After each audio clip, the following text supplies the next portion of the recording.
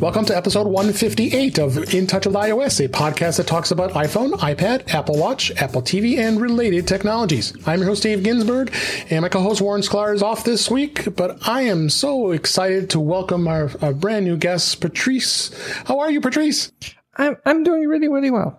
I have a question. What is related to the Apple Watch? Related technologies. What is that? Related technologies to anything relating to the iPhone, iPad, Apple Watch, or Apple TV. So I was kind of wondering. We kind of blend in. Yeah, but maybe it's probably a good question because I probably should rethink changing that thing I say each week. But we mean related technologies, anything related to those technologies. So that's what we do. But no, thanks for asking us, and thanks for being here. I'm excited to have you on, and we'll find out a little more about you as well as find out what makes you buzz with Apple devices. We always ask that of new guests, but we are not alone. We are also here, returning as always, Mr. Jeff Gamet. Hey Jeff, how you doing? I'm doing great, and this is actually really cool because Patrice, I always love getting to hang out on shows with you. So this is me too. This is like a really nice bonus because here both of you are. Yeah, this is number 3 this week, right? This is not number 2 for me this week because the other ones I was off. Actually, you're right, Patrice. For us, this is our third show together this week. Nice. Yeah, we're on the Mac Show on Fridays on the British Tech Network, so we have a lot of fun doing that. That's how I've met Patrice, and she was kind enough to have me on her podcast, the Foodie Flashback, which we had a lot of fun talking about Chicago food, and I know you just said Kelly Gumatsumi coming on the show here soon for you as well. So, but we'll find out more about that stuff. Let's dive into some of the news we have this week. A fair amount of news, and we've got some tips, and we got some stuff we'd like to talk about, as we always do. First. The first article I have here, this is in Mac Rumors, and I have to say that a lot of these articles I had bookmarked beforehand for our guests because we talked about them earlier on Mac Show. So just as you know that, you guys know that as I start talking about it here. So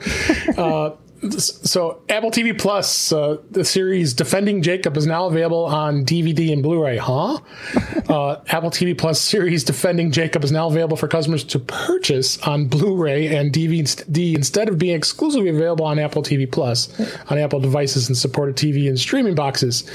This was spotted by a 9to5 Mac. They're charging $34.99 for a Blu-ray and $19.99 for a DVD. Who pays $20 for a DVD these days? Let alone $35 for a Blu-ray for that matter.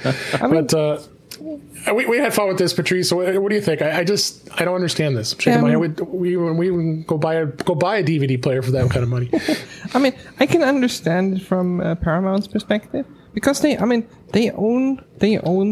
Defending Jacob. I'm guessing that Apple only has the streaming exclusive.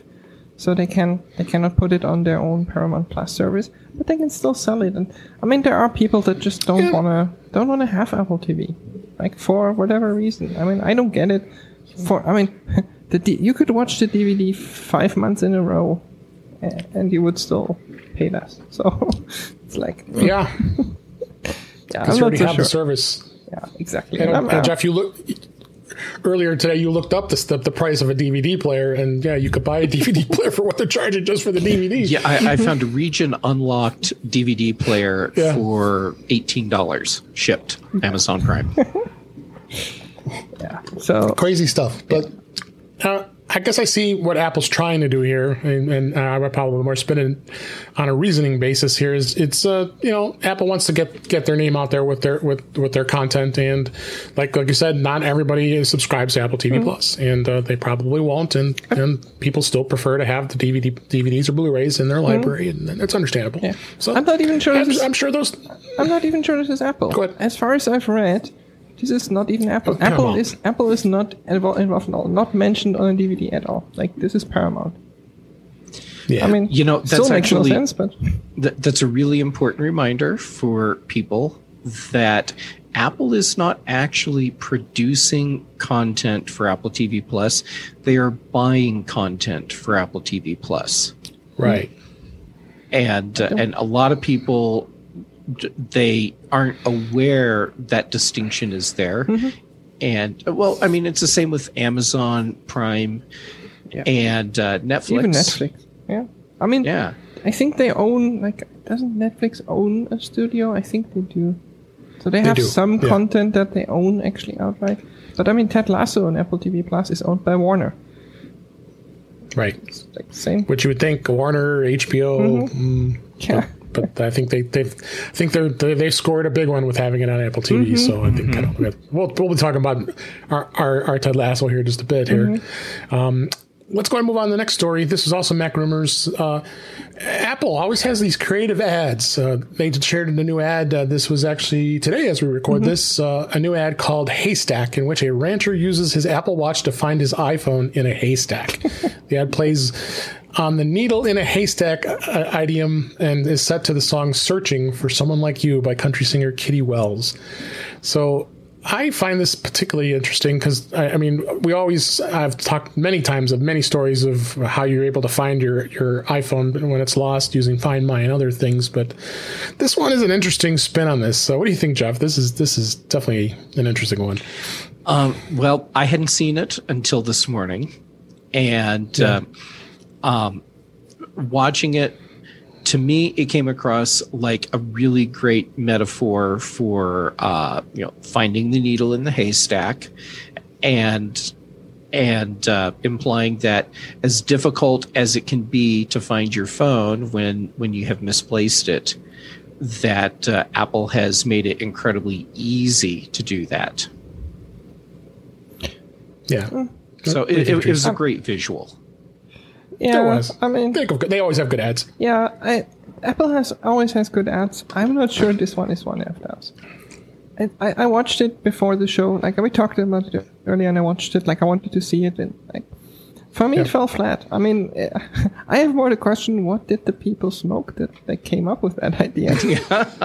Which maybe I mean, some of since that. They're from California, since they're from California, like that's definitely possible. No, as I said, I don't know. On paper, I think it looks like a good idea. I didn't really enjoy the execution. Like, they have had way better ads than this one.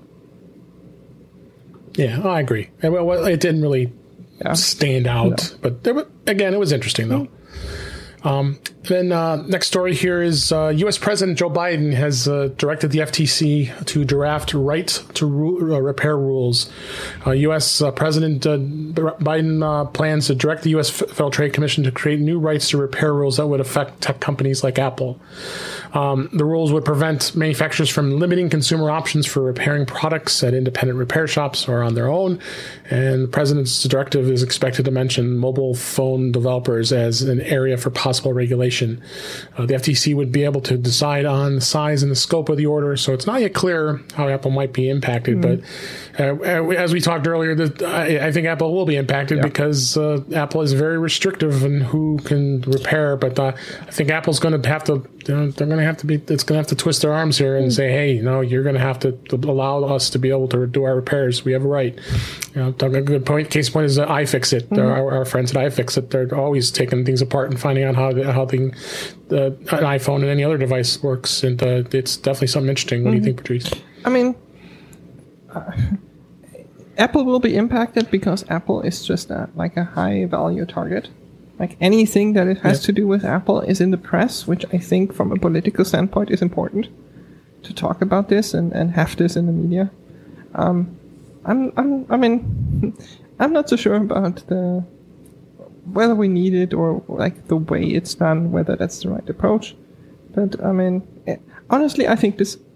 I don't care, but this is a political thing. Like, I mean, it's political, and that's why I didn't want to get too political in this show, but it is, but it's still. I think for us to have the ability to be able to repair our iPhones or our iPads or our Macs for that matter. Or for someone to do it. I mean, I'm not so sure about us. Whether I don't want to fix my phone. Honestly, like I'm not even sure I would be able to. Like, maybe a battery replacement I could manage and so on, but I don't want to. But I want to be able to go to a store somewhere that is not Apple and say, I have an old, this is an iPhone 6 here. Like, I don't think Apple repairs that. and say, okay, this is broken, like, I don't know, camera broke or something. Can you fix it? And I want to be able to do that. Right. And right now, as it is, that is pretty hard. I agree. Jeff, you have any thoughts?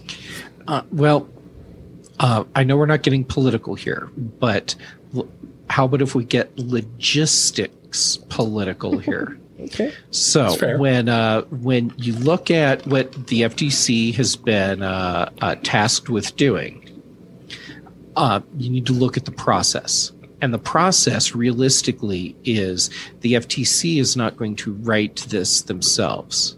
Yeah. It will be lobbyist groups that write it for them. And it's no secret that Apple and other tech companies have dropped a lot of money into lobbying.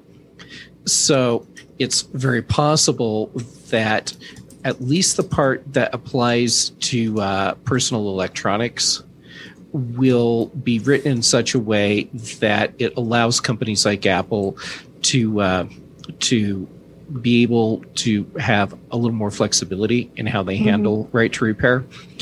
The other side of this, for me, is what if the FTC goes way overboard with this? Are we facing the possibility that we could see a federal mandate that essentially dictates how device makers have to design their phones? Mm-hmm. That's an interesting thought. I mean, that could happen. I mean, how many device makers are we talking about? Like 3, maybe? I mean, there's Apple, there's Samsung. LG just left the market, so who's left? Like, who's left who would be affected by this? Let's put it this way, because there's always Huawei. Yeah.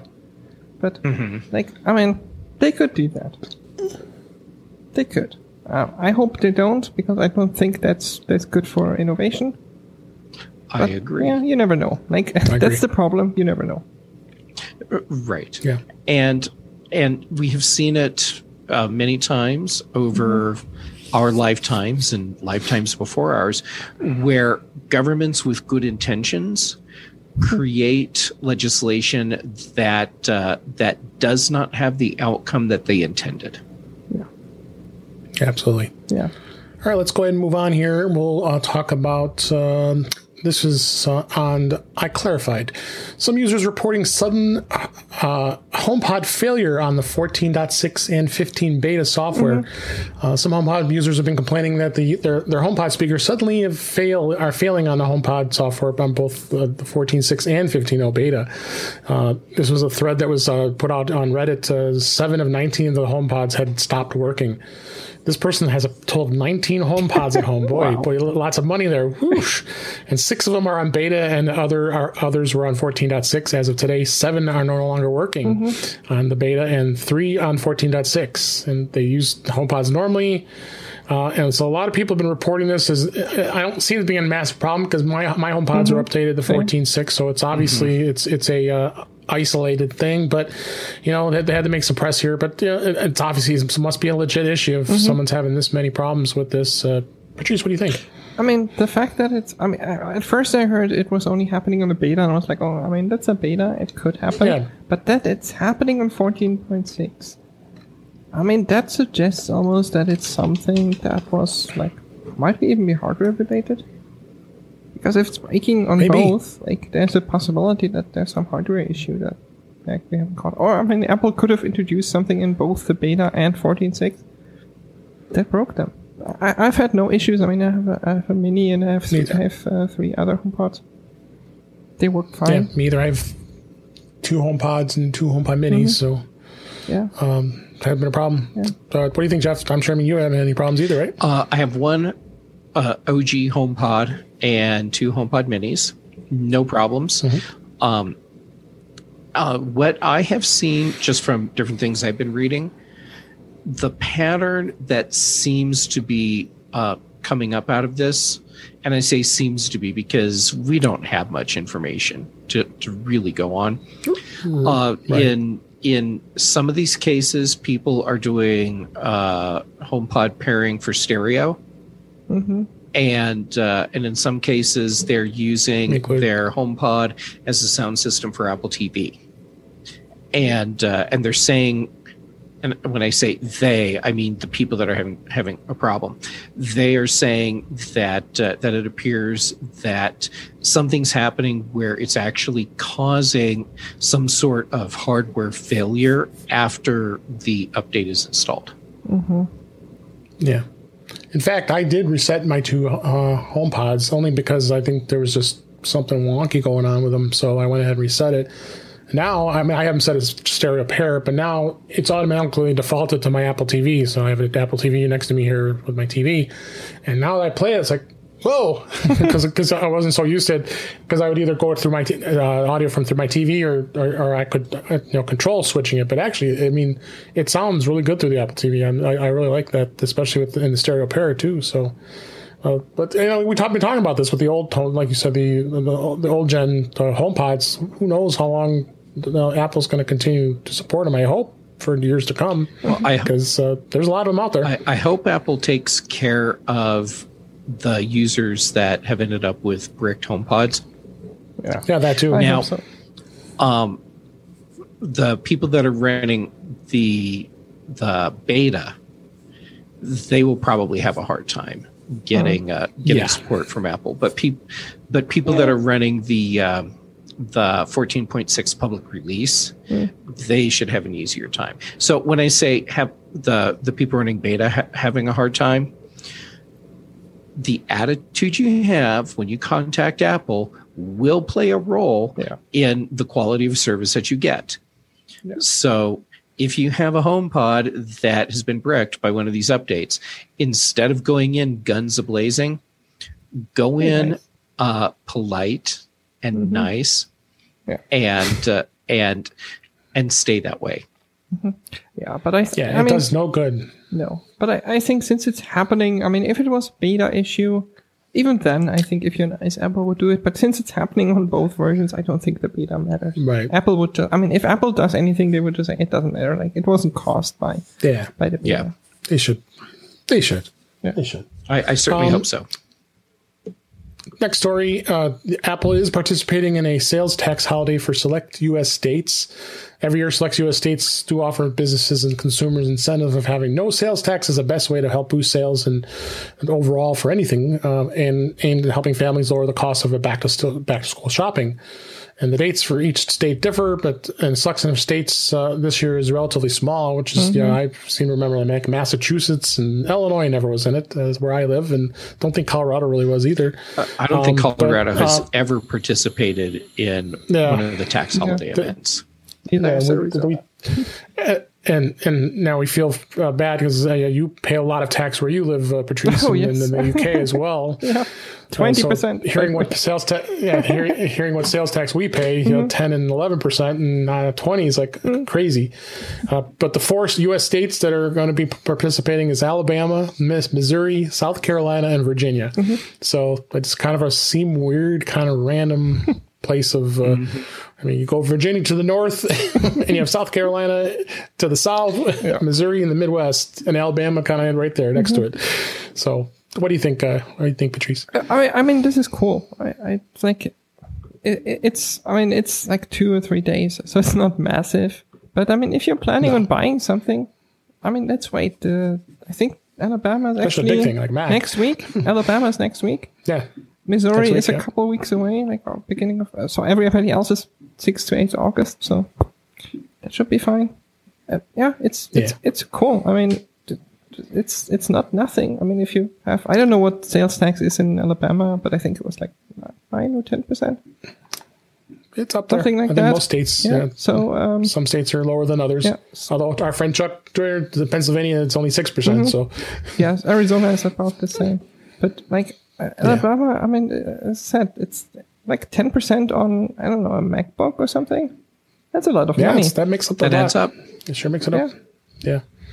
So check it out. This is obviously as we are recording this. This is July 9th, and the links in the show notes, so where you can take a look at when these sales are happening if you happen to live in those 4 states. So check it out. Lucky you. And then our final story, our final story this week is Apple TV Plus posts a new Ted Lasso video ahead of the July 23rd premiere, and I was super excited to go watch this. Ahead of the July 23rd premiere, Apple TV had posted a new Ted Lasso video on its official YouTube channel called The Lasso Way. The video had combined clips of new season from the new season with the interviews of the cast of the series, discussing how the feel good show has positively impacted their lives and the lives of many viewers they've heard of since its launch. I really enjoyed it. It was only like about a 2.5 minute video, but worth every second you watched. Second season's very widely anticipated, and it's been being promoted by Apple CEO Tim Cook during the company's events, and he really pushed that. And in fact, they're even selling a line of merchandise that goes along with it in the United States. So I might be clicking that link and seeing. I don't know if I might say. What do you think, Jeff? You enjoy the show, I assume. Right? I did. I really enjoyed it. I was very pleasantly surprised. I'm not going to lie. I think that Ted Lasso is a great point comp test because if you do not have a strong emotional reaction at some point during every single episode, you are very likely a replicant. And I did every time. But seriously, I'm pretty sure that I cried at some moment during every single episode. Same. Yeah. I'm looking forward to season 2, and I loved that when they did this little promo teaser thing, that they presented it with a very human and emotional feeling to it, because that's just right in line with what the show is. Yeah, exactly. Absolutely. I mean, what do you think, Patrice? I'm a massive fan of the show. Like you said, like every episode has it. Me too. I think the last 2 episodes, I basically cried the entire time. Like it was just that good. And the thing is, I mean, I thought I wouldn't like it at the beginning. I just rewatched it. Like I thought it wouldn't. Same here. I wouldn't like it at the beginning because I don't care about soccer. Like I just don't care about sports, and I wasn't sure about it. But it's not about sports at all. It's about people, and people is something I'm totally behind. So I'm super excited. Like it's I'm counting the days. It's 2 weeks exactly. It's actually a little bit less because like, it should be out by now. So a little bit less than 2 weeks. I went back and binge watched the whole season again, and I smiled and near tears the second time. It's just such a great show. I've done 3 times now. So, and I might I have 2 weeks. I might do another one just because. Yeah. So July 23rd, we'll be talking about it. And of course, they're going to tease us and make us only watch 1 episode a week. Unlike Netflix, where they can bring out their shows. Yeah, I know some people don't.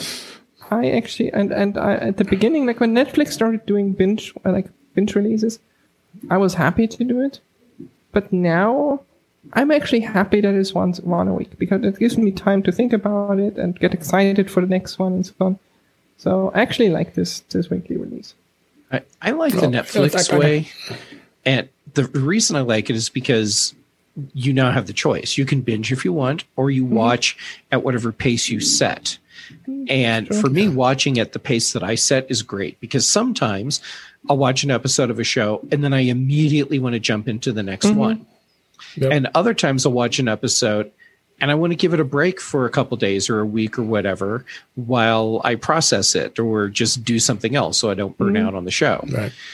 The problem that I have with doing this more traditional television release cycle, where it's once a week, is that I stopped paying attention to when shows air a long time ago, because we got TiVo back in the day, and it changed for me, and then that moved on into streaming, and so if you do a weekly show, the only ways that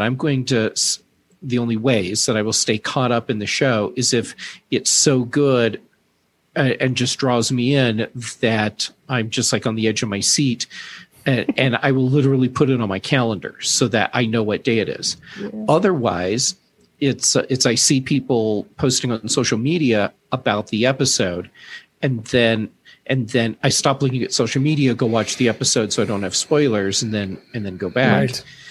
Right. Otherwise, I'm out of your show. I get a notification. So I just get a notification, new episode of Ted Lasso or whatever. Now, see, Apple is great with that because I get the push notifications on my phone. There's a new episode of Ted Lasso. Why am I saying Lasso? There's a new episode of Ted Lasso out. But there's several shows that I have started watching that do the once a week thing. And because I don't know what day they actually start, and I don't care to really keep track of them that way, I'm out. I'm just out of the show. Well, yeah. You forget about it. Yeah. All right, so let's go ahead and move on to our topics this week. And we always talk about beta here at the show. And but before we do that, Patrice, since you are a new guest here, we always like to find out what you have as far as your Apple gear and when it comes to iOS and iPhone and all that. What kind of iPhone do you have? I have an iPhone 11 Pro Max. I have also, I think it's actually using it as my camera. I think this is a 6S from my company phone that I literally only use as a camera for nothing else. Yeah. I have an iPad Pro. I have 2 MacBooks, like personal and work one. HomePods I already mentioned. Apple Watch. Like I'm all Apple out. AirTags somewhere. Like everything there. And Apple TV too, right? Apple TV. Actually, I have 2 Apple TVs. I don't even own a TV. So that's the funny part. Really? Yeah. Oh, no, I moved here. I moved here, and I didn't need a TV, so I didn't buy one. Ah, gotcha. Yeah. All right. But I still have the Apple TV. And I figured you were all in, but I know our listeners are new to hearing you in most cases, so I wanted to make sure everybody knew what made you buzz when it comes to Apple stuff. And like I figured, you're all in, as I knew that. I'm on it. And I'm usually like me. I have it all. Yeah, and I'm usually all beta. Like on my work machine, I have the stable version running. I have Big Sur running. But my personal machine is like day one. I get the beta, which actually wasn't the smartest choice because it broke audio hijack. Oh, no. But, yeah, well, that's where it goes. Exactly. So good. Glad we were able to find that out. Again, as I was saying, beta this week. We always talk about beta, what's going on in the beta world, and Apple did release this week, as we record this, iOS 14.7 and iPadOS and tvOS and watchOS. Beta 5 was released this week, and I'm still perplexed to why this still is continuing to be a beta when we've got iOS 15 that. The developers probably should be focusing on at this point. But I think the biggest thing was this beta release was to squash that bug that was causing the iPhone not to be able to connect to any Wi-Fi networks, which was kind of a big problem here. And then, Patrice, you being the early adopter of beta, are you running on this? Or are you running iOS 15 on all your devices? As I said, other than my work phone, everything is in 15 beta. So. We can't actually say, because I am running iOS 15 beta on my iPhone 10R that I use for a camera. And I know Jeff, you don't dabble in beta too much, other than maybe an iPad here and there, right? I have 2 iPads that I run beta on, and so they're both on 15 because I typically when we're in this transition phase, I'll have one iPad on whatever the current OS beta is, and the other one on the upcoming iOS version. But I wanted to do some comparisons, and I did, and now I realize, well, now I'm kind of screwed up on keeping track of what's going on because I don't have a current beta device anymore. But whatever, it's all good. But I do have a hypothesis on why we have this lag with the release of iOS 14.7. Yeah, I like to hear that. My hypothesis is that Apple is having some sort of issue with what they want to do with the higher quality audio files, the lossless audio files on HomePod. And they're still hammering out exactly what what that is. And once they get that figured out, then that drops into the beta, and then they push it out. Yeah. Actually, that's a good point, because that's, I mean, honestly, the only feature that beta has.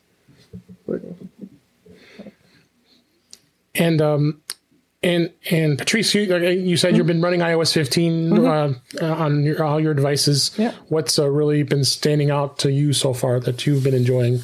I mean, there's so many features. I know but we're going to wait until it gets released out before we really give a comprehensive review so many of it. features. But I'm curious what you think that's been really standing out to you so far. Shortcuts and the shortcuts and the new focus modes, because I'm using that extensively. Like across my devices, like literally for this podcast, I have a focus mode that's called podcast, and when I trigger that, it actually turns on like the lights and everything. So I have like a lot of automations that I'm using. That's, I would say, one of the big standouts. On the iPad, like the whole multitasking thing is really, really good. Yeah. Absolutely. Jeff, anything you've been standing out so far for you on the iPad? The multitasking. And what I'm really looking forward to trying out is universal control. Yeah, which hasn't been turned on just yet. Yeah, live text is the other one that's big. Like I'm using all the time. Yeah, for sure.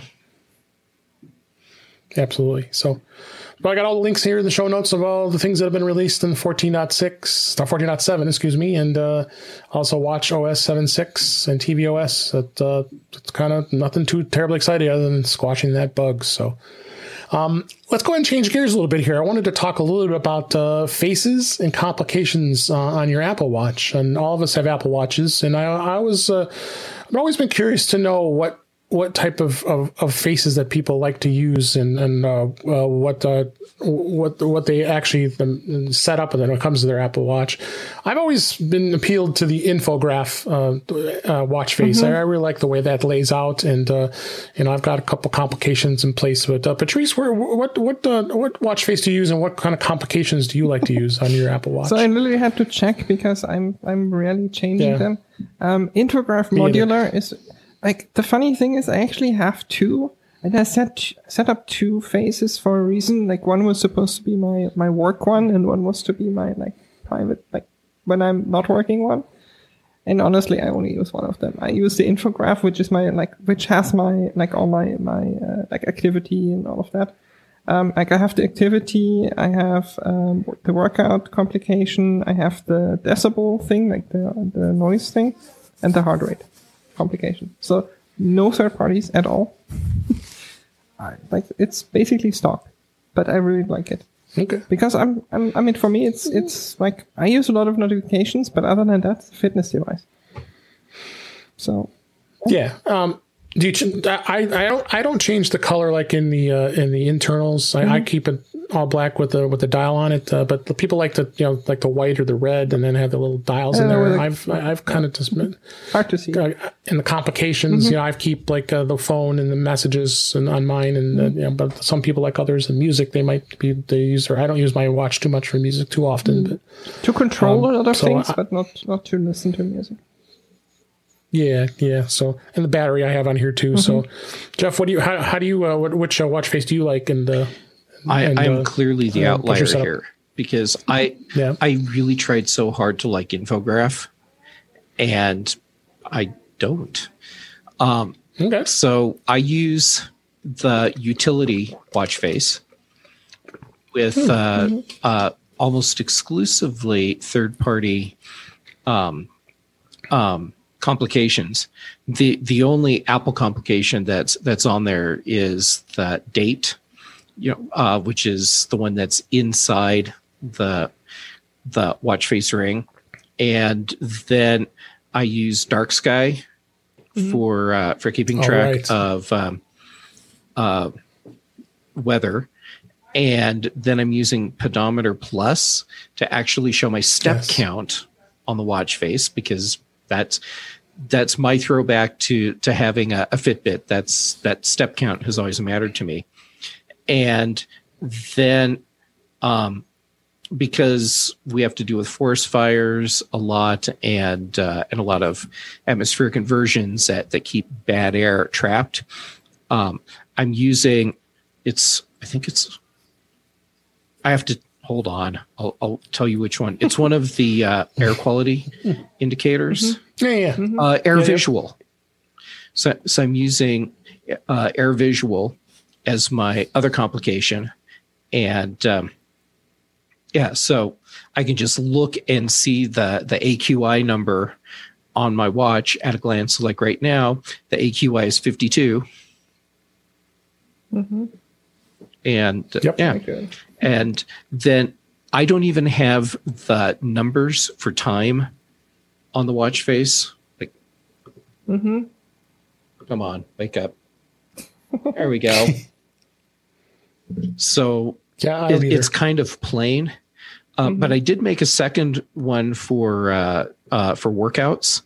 And the funny thing is, most of the time I forget to actually go to that watch face. And I made a bunch of others because I thought I'm really going to use all of these customized watch faces for specific activities. Yeah. And it turns out, no, I'm actually not. Mm-hmm. Yeah. Maybe with shortcuts and with automations that you can automatically switch them. Maybe. Yeah. That'd be interesting to see where that goes. Yeah, because I have the Siri watch face and I really like it for work, but like I said, I never switched to it. So. Mm-hmm. Oh, there you go.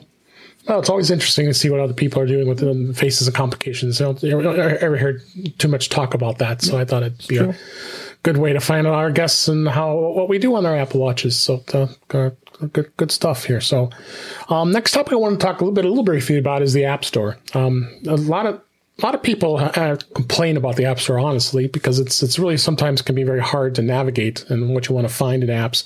But I think Apple's done a little better job of the way they've organized it, because when you first open the App Store on your iPhone, the first thing you see is today, and then it says what's going on. Of course, everybody's excited right now that Black Widow, as we record this, has been released on Disney Plus, that you have to pay $30 to see if you want to watch it on Disney Plus. Wait, are you serious? Yes, I am very serious. Well, October 6th, you have to wait. There goes my plan for this evening. Unless you want to put out $30 right now, you have to wait. Nope. You have to wait. So they always have a highlight of something that's going on in today, which is cool.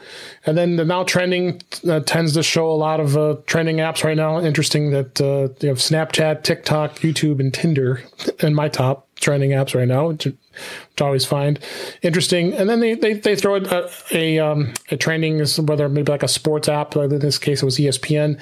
But I like the way they lay out stuff like for arcade and the game of the day, the app of the day. They give an app of a day, which is usually pretty cool. And then they put more stories view, which kind of lays out some different stuff and the basics. And I like this one this week. They've got the video 101, shoot, edit, and share. That gives you some ways of finding things. And then the search, I think, has gotten, they've improved. I think it's gotten better, but it could always have room for improvement. What do you think, Patrice? I don't know. This is probably the most you've heard anybody analyze the App Store in a while. But what do you find? What's your dislikes and dislikes of when you be able to find an app that you want? I mean, to be honest, I barely ever use it, and I think that's a problem for me specifically, or like a way how I specifically use it. Because I mean, I'm on so many Apple podcasts that I very rarely need to discover something. Like it's usually like Jeff or you or Chuck or someone is talking about an app. The search. Honestly, I rarely go into the App Store itself and search. I just use Spotlight and just enter the name, and it will show the App Store page for it. So it's rare that I really end up in there. And as I said, I think has nothing, like it's not that the store is bad. It's just it's not the way how I discover it. I think for other people that are not in this area where we talk about apps all the time. For them, I think it's good. And like the articles I've seen, like when I went in there, for whatever reason, the articles I've seen and so on, I'm like, they're really, really good. Like really impressive. Yeah. I like the articles. I do. They use some good detail specific apps. So maybe it's time to go into the App Store. What do you think, Jeff? I mean, do you crawl into the App Store like I just described, or you're used to kind of the same? I do a hybrid process. All of my friends tell me about really cool apps, and I go in the App Store to see what's going on there too. Mm-hmm. And the stories thing that Apple does, I think it's great because they're doing something about discoverability, and they're making it much better than it was because, well, actually, that wouldn't be difficult to do because for a long time there really was no discoverability. No, it was horrible. Yeah, it was absolutely horrible. But giving us things, like the Video 101 and there's one that's in there right now, getting started with LiDAR. Mm-hmm. And that's great because if you don't realize first that you have an iPhone or an iPad with LiDAR built in, well, now maybe you will. And you'll see that there are apps that you may already be using that can support LiDAR, or like when I was just looking a minute ago, I found that there's an app in there where you use the LiDAR in your iPhone or iPad to scan a room, and it makes a 3D model of your room. Okay, that's really cool. And I probably wouldn't have found that app otherwise. So I like what Apple is doing. There's still a lot of room for an improvement, and I appreciate that I'm in a circle of friends and colleagues where we are all basically a discovery network for each other. And I wish everyone had what we have. I'm so happy that you go into the App Store, so I don't have to. That's right. I take one for the team. You lean on us.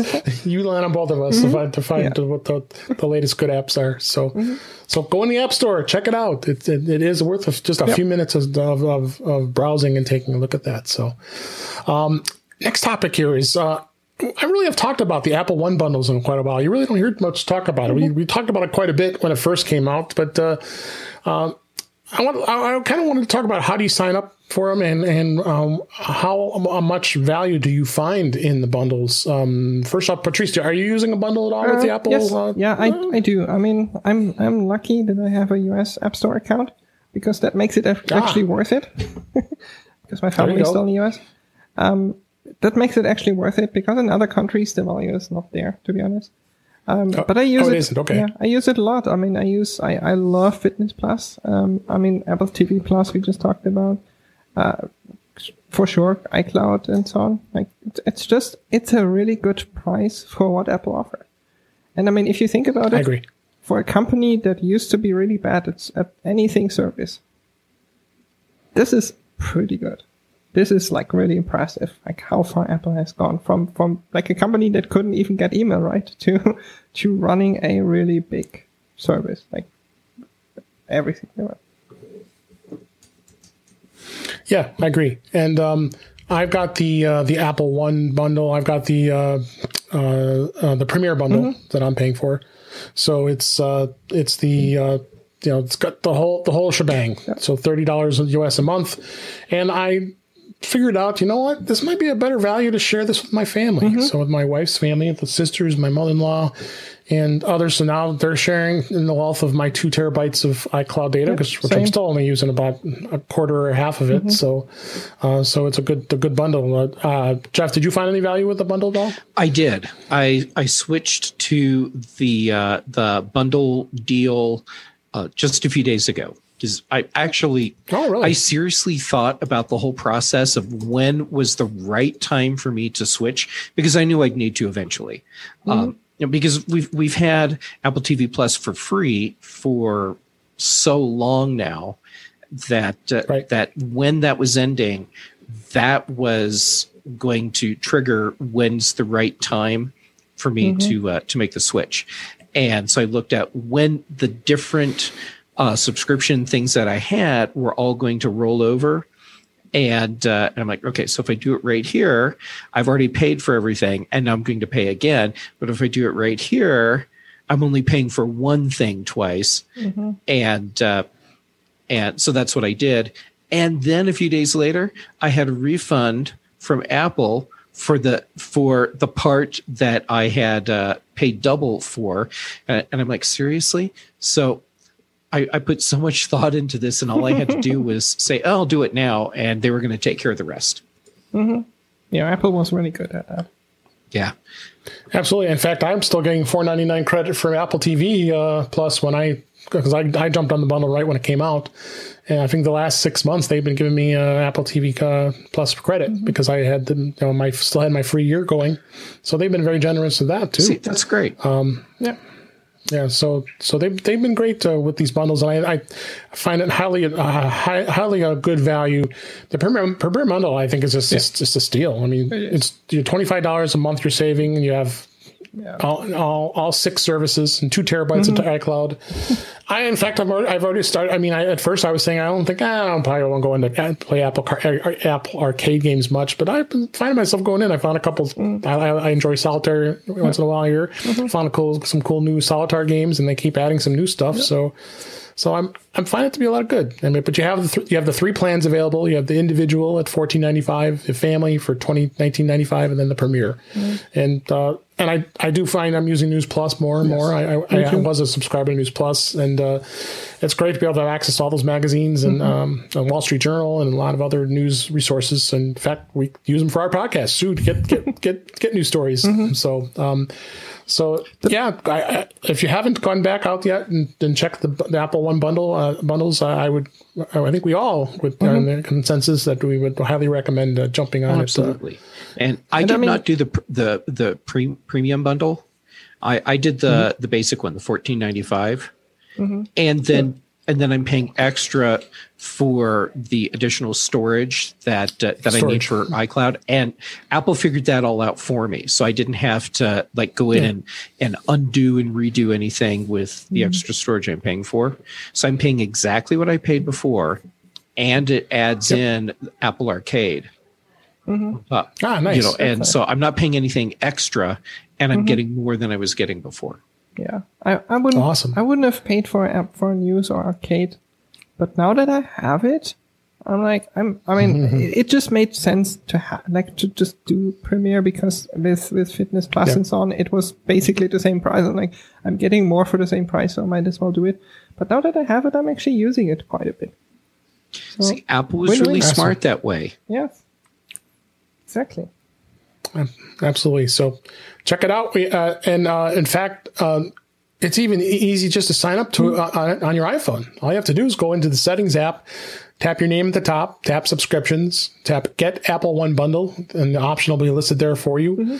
You choose the bundle you want, tap Subscribe, and complete the Apple Pay checkout process, and boom, you're done. So you don't even have to go to a website to do this. It's right on your iPhone. That's exactly how I did it. Here was my process. Yeah. I'm sitting on my couch watching some show streaming, and I got an OmniFocus reminder that this is when I needed to do the switchover. So I just did it on my phone while I'm sitting there watching a TV show, and set my phone down, and that was it. It was like a minute-long process. It's awesome.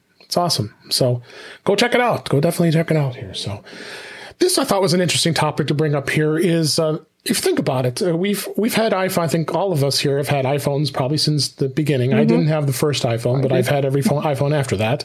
I was the smart one and didn't buy the new iPhone right away and waited until the 3G came out, the second gen. But since the first gen iPhone went obsolete pretty quick,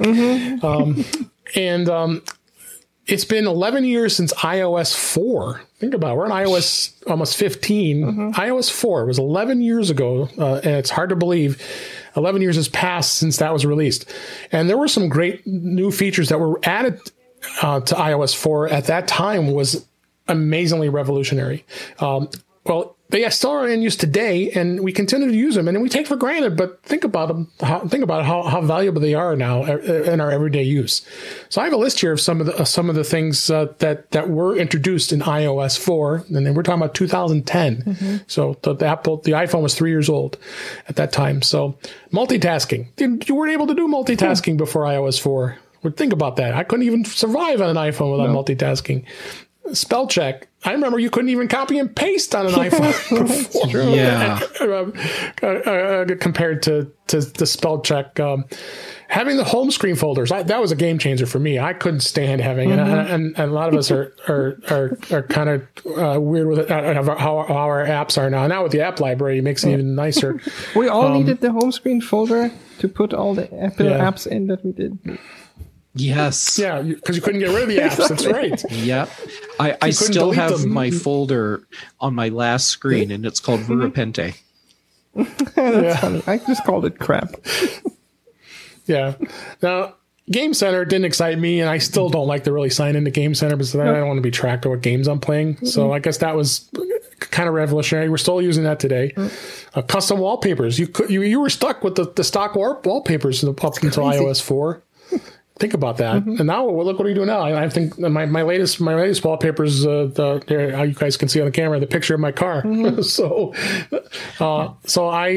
I love the fact that you could put any photo you want on your home screen. Were you say something, Jeff? Yes, I realized I made this for iOS 4. Did you? You Yes. haven't changed it since? And that's what I've been using ever since iOS 4. I change mine all the time. Yeah, I like changing it. I get bored after a while. It's like the last one was like on a beach. I was like, I'm bored of this one. Let's change it. Oh, my car. I like looking at my new car. Well, hey, I spent like 10 minutes in Photoshop putting together an image that I got from NASA and image I got from behind the scenes BBC Doctor Who, and made that. So I'm clearly invested in that image. Absolutely. AirPlay. Think about not having AirPlay now. I could not survive without it. I just did it. Yeah. I can't survive. I just shared my screen onto my Apple TV, and we're planning for a vacation. I want for my wife to be able to look at the screen without me having to move my head for her to see the screen in front of me. Yeah, how could I not have AirPlay at that time? Yeah. Was that even? It was kind of just like. Was that even AirPlay video, or was it only audio? I thought it was. I don't remember. It was so long ago. 11 years is a long time ago. I mean, I thought it was video. Yeah, it could be. I remember dissecting what they did behind the scenes and being really impressed. Like, I was some crazy engineering with that. I mean, think about it too. I remember it drove me nuts when I had my first iPhone was the 3G, and right away I wanted to be able to share my screen. Think about when Steve Jobs was on stage and had that top secret dongle that he was plugging into the iPhone to be able to show it on screen. Yeah, we had that. I was working in support, and we had that. We got that from Apple directly. Did you? Yeah, Did you really? Yeah, wow. that was like for our presentations and so on. And that was a big deal. And now you just because I remember AirPlay, like Reflector, all kind of QuickTime. So many ways of doing it now. So, but no, AirPlay. That's still revolutionary to this day. The Retina display that came out at that time. So in iOS 4, we're probably like around the iPhone. I would say probably like the iPhone 4, maybe the iPhone 4, iPhone 5, maybe the 4S. Yeah, that was. I had the 4S. That was. I remember that was a tiny little guy. Yeah, I remember going to the Apple Store to see the screen because I was waiting for my phone. And so they had the display models out. And I remember looking at the screen and thinking, people are not going to believe this is really the screen. They're going to think that this is a printed, like high resolution printed image that's being backlit. Yeah. Because it was that much better than anything we'd had before. Yeah, exactly. And now we just take it for granted. Yeah, now we're beyond Retina. Yeah.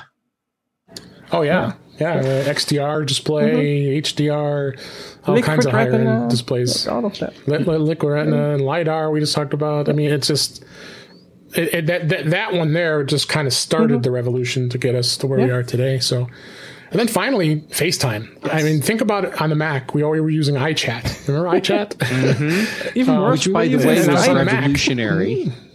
It was. Yeah. And I talk about that on one episode that I brought that up, like how revolutionary iChat really was compared to what was out there during that time. Yeah. But FaceTime is the thing now, and that started in iOS 4. Yeah, I mean, it's unfortunate that Apple didn't do too much with it, and others basically caught up. I mean, we're using Zoom right now. We could be using FaceTime. Apple just didn't do much with the supporting of Android.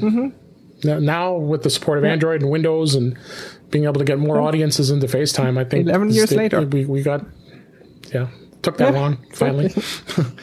So I thought that was a fun way to go down a bit of memory lane here and talk about what was cooking. And I might try to do this as we go along here with the future episodes. Talk about what was in iOS 5, iOS 6, all the way down. I think about it, we're at 15 now almost.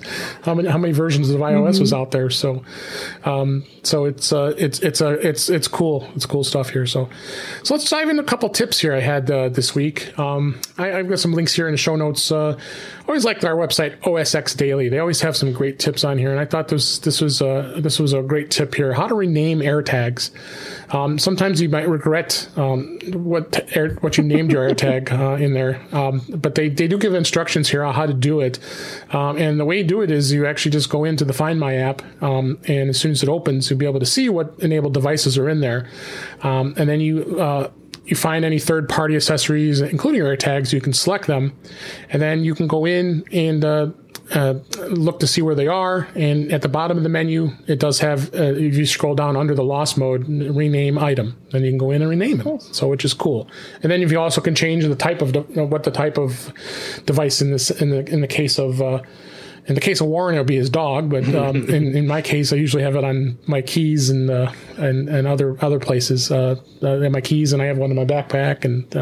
I thought this was a good tip to for those who have AirTags. I'm going to throw out a totally self-serving comment here. Please.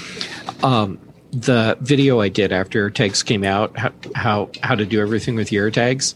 If you want to see like a video of how to do the rename, that's part of the video that I made. All right. Well, we'll make sure we have that link in the show notes for you, and we'll put that in there. So check that out. If you want to rename them, you don't have to regret it later. And this tip, did you put this in here, right? I did. Jeff? No, I did. The short.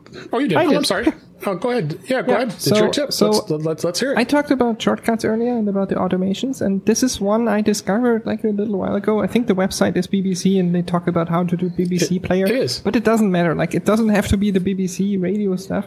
It can literally be anything. Yeah. It's an automation when you use any iOS device as your alarm in the morning. You can basically, when you set the alarm, any alarm really, you can set up an automation that when the alarm is turned off or turned on, that it triggers an automation and shortcut. And I set it up that in the morning, because I had like a HomeKit scene that's like turns on my coffee machine and turns on the lights and stuff like that. But I always have to trigger it manually. And I set up this in my iPhone, and basically in the morning when I wake up and I tells my HomePod to shut up, it turns on the lights, it turns on the coffee machine, it starts playing a podcast on all my HomePods in the house, and it basically wakes me up, and I really like that. And that's awesome. Unfortunately, you can't share those, so the only thing you can do is do screenshots and basically follow them step by step. That's definitely something Apple should change, but there's how. Check that out. Yeah, super easy, and I've created so many automations now. I need to do better. Just like Jeff and I talked about the shortcuts last week. I need to do better in learning and creating shortcuts. Yeah. They're just so powerful. And once they get on the Mac, it's just going to even be more over the top and insane to be able to do this. So, thank you for sharing that. That was a great tip. Couple more we got here. There is ways of hiding your private photos and videos on your iPhone. You know, everybody, you want to hand your phone to somebody, you want them to look at photos, but there might be some photos there you may not necessarily want them to look at. So, what you can do is the default Photos app actually lets you hide the photos and videos directly in the app, and you can move those photos anywhere you want. And the way you create a hidden album is you open up the Photos app, you find the picture and video, and you want to hide. You tap Share button, and then you hide it. You confirm that's the one you want to hide, and what it does is it puts it into a hidden folder. And most people aren't going to be prowling through all your folders, but at least it gives you an option to be able to hide and put them in a hidden area as under other albums. I think that's a good way of just keeping prying eyes out when you're just doing a quick, handing your phone, hey, take a look at this, and not people go like this and start looking through your photos. And I don't know if you guys have if you've used this feature before. I do once in a while, but I don't hand my phone off to people too often, so I don't use it too often. Exactly. I mean, other than my wife, I don't hand my phone to anybody else, so not gonna happen. Yeah, same here. Do you use this, Jeff? Of course I do. The thing that's always seemed weird to me is that it's a thing for hiding your folders, but in a folder that's clearly visibly named hidden items or hidden whatever it is. So everyone knows that you've got images or videos that you don't want people to see, and yet there it is. Maybe the trick is to put the things that you want, leave the things that you don't want people to see out, and just put some innocuous stuff in there that people should look at, like some cat pictures or something. Some cat so people will see, there's something hidden. Let's go there and ignore everything else. Yeah. And everyone's mind is reeling about. I wonder what kind of images Jeff doesn't want other people seeing. I'm really sorry. It's not nearly as exciting as you were thinking. It's like, okay, I'm doing something where I'm like, I need to keep track of, say, my just something short term that other people shouldn't see. Like I've got a credit card number that I just need to hold on for right now, or a driver's license. Yes, I had a photo of my driver's license in there for a little while, and it's stuff that other people just don't need to see. So why have it there where they can see it? And I don't even know if I have anything in my hidden folder right now. We're about to look. I didn't. If I start blushing, I looked. Start blushing. Then it's more than just my driver's license. Sorry, there's nothing exciting in there right now. Sorry. Too bad. That's okay. All right, so let's. One last thing we want to talk about here is I have one app I wanted to bring up this week. This is an app called Transloader. I just discovered this actually today. This was my cool thing on the Mac show. I thought this would be a great tip, a great app on here as well. What you can do with this app is you initiate downloads on your Macs remotely from your iPhone, iPad, and other Macs. So whether you're on a Mac, an iPhone, an iPad, there's time that you might want to download something on a Mac that's currently you're not in reach of. Specifically, like it would be zip files, maybe even PDFs. You can actually go through and download them, and you're actually going to be able to also initiate these downloads right from your iPhone. And as long as your Mac's on your network, you could send that over to your Mac, and when you get home, you'll be able to see, this is the file I've been looking to download. So I thought this was a really cool app. The iPhone app is free, but you're going to need to pay for the Mac app. And the cool thing is, either you can pay $9.99 and that's in the Mac App Store, or if you're a SetApp subscriber, which all of us are here, you get that included in your subscription with SetApp. So check it out. I think it was a cool app. And I think neither of you knew about this until we talked about it earlier. No, I was excited to learn about this one. Mm-hmm. Yeah, so at least it'll be free for us because we have SetApp. Mm-hmm. So yeah. And with that brings us to a close this week. This show, we had just had a blast here, and the time has just flown by. So we appreciate you being here. And let me go ahead and wrap things up here for this week. That's a wrap for this week. Please send your comments, questions, and suggestions to our email address, feedback@intouchwithios.com. You can follow us on Twitter @intouchwithios. You can subscribe in your favorite podcatcher, including Apple Podcasts and many others. But better yet, go to our website at intouchwithios.com, where all the links to all the ways to listen to us are are there. I am Dave Ginsburg, and you can find me on Twitter at DaveG65. And Patrice, thank you so much. I'm so glad you came onto the show. And where can people find you? Well, they can find me all over the internet. I'm usually on the British Tech Network, on The Big Show and The Mac Show with Jeff. And then I just show up random places. I also have we talked about it at the beginning. I have a really cool podcast called Foodie Flashback where I talk to really interesting people about food and whatever comes with that, like memories and favorite places and whatever. And I did, like, the current episode is actually with David, where we talk about, like, all the good food in Chicago. Not even all of that. I'm pretty sure there's even more. No, like it was a small... Yeah, exactly. But, I mean, it has been a while since we recorded that one. I'm still hungry. Like, it just sounded all so good. I'm waiting for you to come out. We're going to have some food. I will do that. So, foodieflashback.com is where you can find that, and everything I do you can find at thepatrice.com. Great. Thanks for being here. We'll have you back again. I really appreciate it. And Jeff, as always, thanks for being here. We always love having you on the show as well. Tell us, everybody, where you can find you. Well, thanks for having me back on. Seriously, it's always just loads of fun.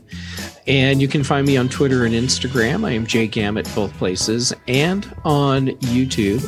That's youtube.com/JGammett. And The Big Show on Thursdays, The Mac Show on Fridays, many Tuesdays on Mac Voices Live. And this week, I'm also on Apple Context Machine. And again, good. Yeah. It turns out Brian had more that he wanted to talk about with me. So, I know. Not surprising. Yeah. Well, all right. I appreciate you both being here. I appreciate everybody listening. A programming note, I am going to be off next week. I'm taking vacation, so I do take a little bit of a break, and so you won't have an episode next week, but we'll be back the following week with some more antics and fun with this show, and we'll really appreciate you listening. And with that, thanks for listening, and we'll talk again soon.